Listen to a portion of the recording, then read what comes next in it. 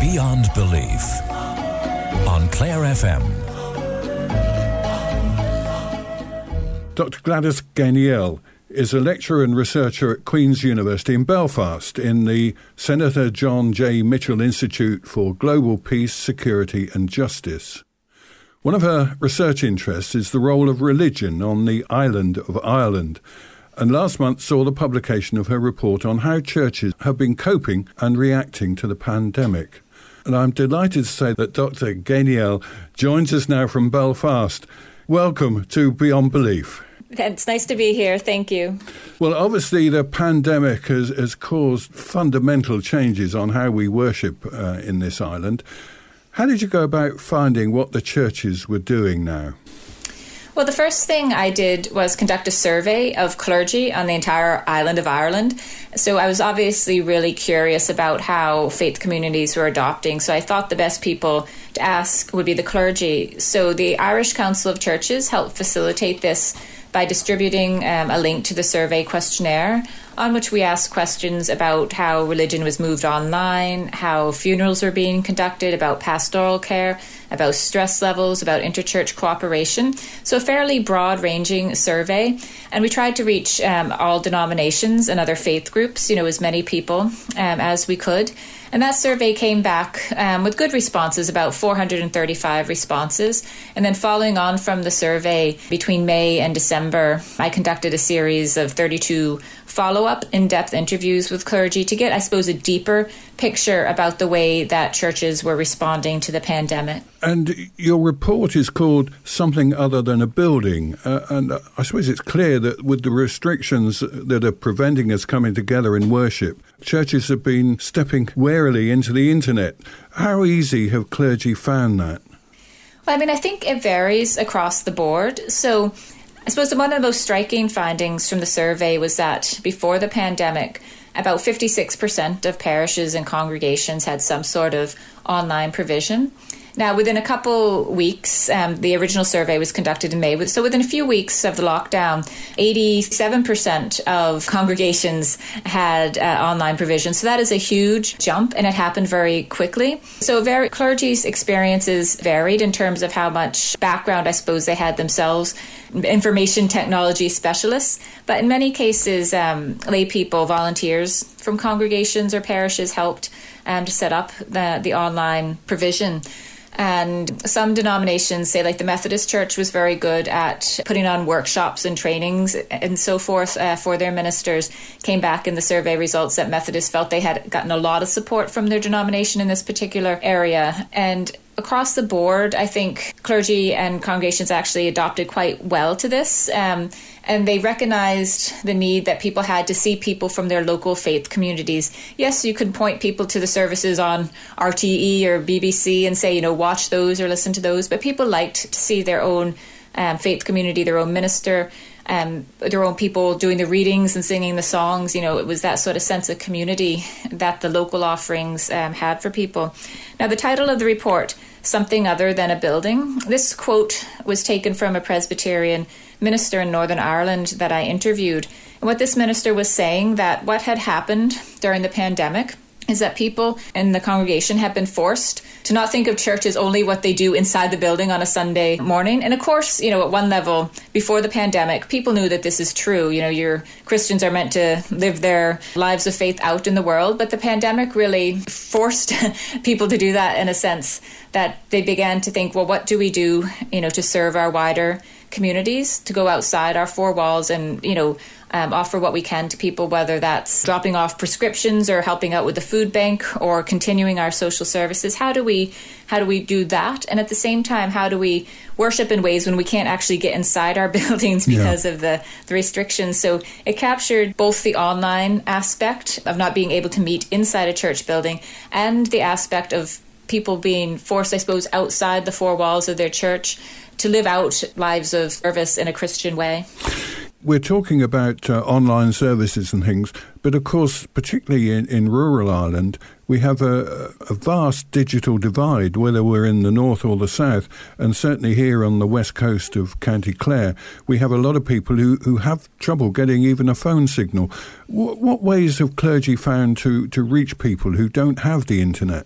Well, I suppose clergy had to get creative, and clergy who were in those situations were very aware of this. And many of them did the old-fashioned things. They literally sat down at their desks and wrote letters and posted them so people would receive them in the mail. Some clergy took walks and would go and stand outside parishioners' houses for a bit of a chat and pastoral care if that was necessary. One priest I spoke to bought a dog, and walking the dog gave him opportunities, to minister in the community. Other priests spoke of just, on their daily allotted exercise time, walking through the parish and encountering people in a socially distanced way to try to bring some sort of ministry in very constrained circumstances.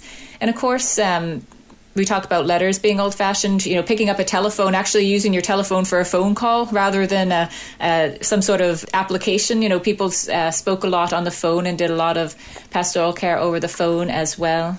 Funerals have been difficult for clergy. One priest said that actually conducting funerals under COVID conditions has been one of the most difficult things that he's had to do as a priest. I think clergy feel very constrained that they can't do the normal human interaction thing, which might be to put a hand on a shoulder, give somebody a hug, just to come alongside people in that very physical way. So they have tried to do their best, in terms of telephone calls or the socially distanced funeral services, follow-up phone call visits, as it were, if you want to call a phone call a visit. So they have tried to adjust, but at the same time, I think there's a recognition that it's not the type of grieving process that we would normally have. So there are concerns that there's going to be a great deal of unprocessed grief for people who have been bereaved during the pandemic, and that this will continue to be a pastoral care issue, going forward. Did you get the feeling that clergy were sort of thinking that they look forward to when their churches can reopen and they can then discard all the video equipment and get back to how things were? Were they thinking that they would continue this after the pandemic? Well, we asked a question on the survey, and 70% of clergy said that they would continue with at least some aspects of their online ministry after the pandemic. So I think what has happened is that clergy and faith communities have seen a value in online ministries. So, for instance, one of the surprising things about the research has been the large number of people who are accessing online services. Now, it's far more people are viewing these services than would ever pass through the doors of a church building. And it's really hard to say who these people are, whether they're Christians from other denominations, whether they're people who would not identify with a religion. We can't really say that for sure, but we can see is that more people are accessing the online services. So this has led some clergy to think, well, the internet is like a mission field. We shouldn't abandon it after the pandemic. And at the same time, many parishes have added extra services. So, for instance, rosary or compline services have become quite popular. And you might get, 40, 50 people gathering for a parish compline service in some parts of Ireland online and praying for each other and supporting each other. So this is the sort of thing that I think might continue after the pandemic, as well as, the streaming services that we had before the pandemic for shut-ins or people who couldn't get out because of illness and so forth. Have you found that the pandemic has increased the number of lay people, the amount of lay involvement? Yes, this is also something that's come out very strongly in the research, that lay people really stepped up. And across all denominations, new volunteers came forward for things like technical assistance, getting services online or putting the services together. So technical assistance. And lay people also stepped up when it came time to reopen church buildings. So, helping cordon off and set up the buildings so that there was a good flow of people throughout to maintain social distancing and stewarding, these sorts of things.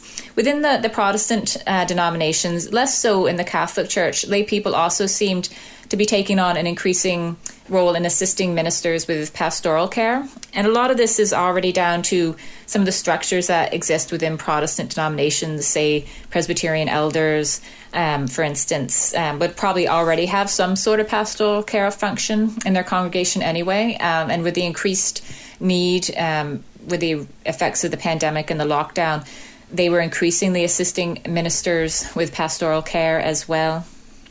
I'm interested to know whether the situation that we find ourselves in now has increased the amount of interdenominational cooperation. Do you see much more coming together for joint worship between the different denominations? Well, I think this varies at the local level and at the national level. So at local level, quite often parishes and congregations have been preoccupied with, getting online, serving their congregation, maintaining their social services projects for the wider community, and that in those cases interchurch contact hasn't continued to the extent that it might have, as very understandably congregations and parishes have been preoccupied with the immediate response to the pandemic. Now, most people I spoke to didn't think that this would damage local level interchurch relationships. It was almost as if a pause button had been hit, and maybe now there would be more focused attention on renewing some of those relationships. But the more interesting thing, I think, is at the national level of interchurch relationships, there has probably been more sustained and higher quality contact than there has at any other time in Irish church history. So, that's quite a claim. But basically what has happened is that, facilitated through the Irish Council of Churches and the Irish Interchurch Meeting, which are the national level structures for interchurch relationships on the island, there have been a number of meetings, say, for instance, of the Church Leaders Group, which consists of the Catholic and Church of Ireland Archbishops of Armagh, the Presbyterian moderator, and the Methodist president. And the Church Leaders Group has, cooperated on liaising with governments and making statements around a number of issues, such as, I suppose, supporting the government position in terms of closing church buildings when it was necessary for them to be closed, and around reopening buildings safely and so forth. And this church leaders group at one point was meeting virtually, nearly every 2 weeks, which is an unprecedented level of interchurch contact, really. And even beyond the pandemic-related issues, which I suppose have sort of forced this sustained cooperation, the group has considered issues such as Brexit and dealing with the past in Northern Ireland, and has tried to make statements and provide some perspective to policymakers around these issues as well. I think that in the context where there is increased secularization on the island of Ireland, the move towards Christian unity, if you want to call it that, maybe could be accelerated by the pandemic, and maybe something that is necessary if churches are going to continue to expect to have some sort of public voice in a secularizing context. The unity of the Christian churches might be more important than ever. One thing we haven't mentioned is the financial implications of all this. What did your clergy have to say about how they're being affected financially? Well, basically everybody has taken a hit. Across the board, not being able to pass the collection plate, donations are down. And donations are also down in part because, some people may have lost their job or just don't have the financial resources that they normally would have. So there are constrained circumstances. Again, this really varies depending on the denomination or the diocese or the particular local area. So you can't really make huge generalizations about it. But, there would be concerns in some, say, rural areas where, one priest or one minister might look after several parishes, that this could accelerate a trend where some of those church buildings will have to close in the years ahead just because they have taken such a hit financially from the pandemic. I suppose there is that realization that this could be something that's coming down the road for people, and it is a source of stress. And that's just another aspect of stress to add into the mix, I suppose, for ministers who are already facing very challenging circumstances in terms of, providing pastoral care, getting their services online, and conducting funerals as well. But there was a recognition amongst all clergy, I think, that they needed support structures. So where they didn't already exist within their denomination, clergy were, I suppose, seeking them out and were very aware that this was something that they should do for their own benefit and for their own mental health. One of the things that struck me about the research was the number of clergy who said they actually felt guilty that they weren't doing enough to respond to the pandemic. And, when all the data came back to me about how much clergy and churches were actually doing, I thought, well, this is quite an impressive response. But at the same time, they felt that they should be doing more. So the sense that, they need to reach out to others to help them process these challenges and these difficulties is a really important issue, I think. Yeah. So just looking ahead the next 5 or 10 years, what permanent changes do you think the pandemic would have made to the way that we worship? Well, I think the online stuff is here to stay. The fact that 70% of ministers want to keep at least some aspects of online ministry is very striking. So we'll have more blended online and in-person services, I think, across the board. And the other trend, I suppose, we talked about the increase in volunteerism and the idea of thinking of church as something other than a building, not just the worship on a Sunday, but this idea of wider service and greater lay involvement. There is the potential for this to take hold and to revitalize lay involvement and intensify people's faith, I suppose.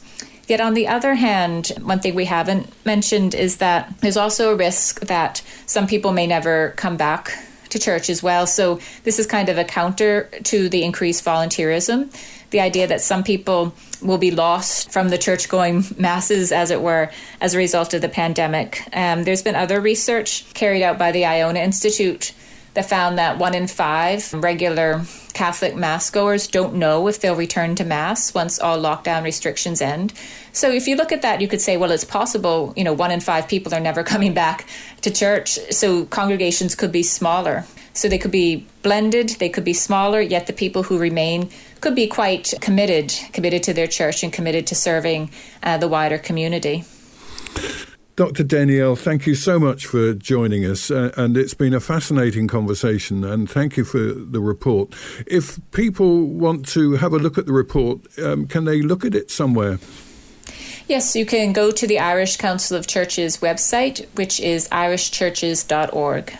Very good. Well, thank you very much for joining us this evening. Thank you. This podcast is produced by the Beyond Belief team. Join us on Sunday at 7:45 for Sunday prayer and at 9 p.m. for Beyond Belief.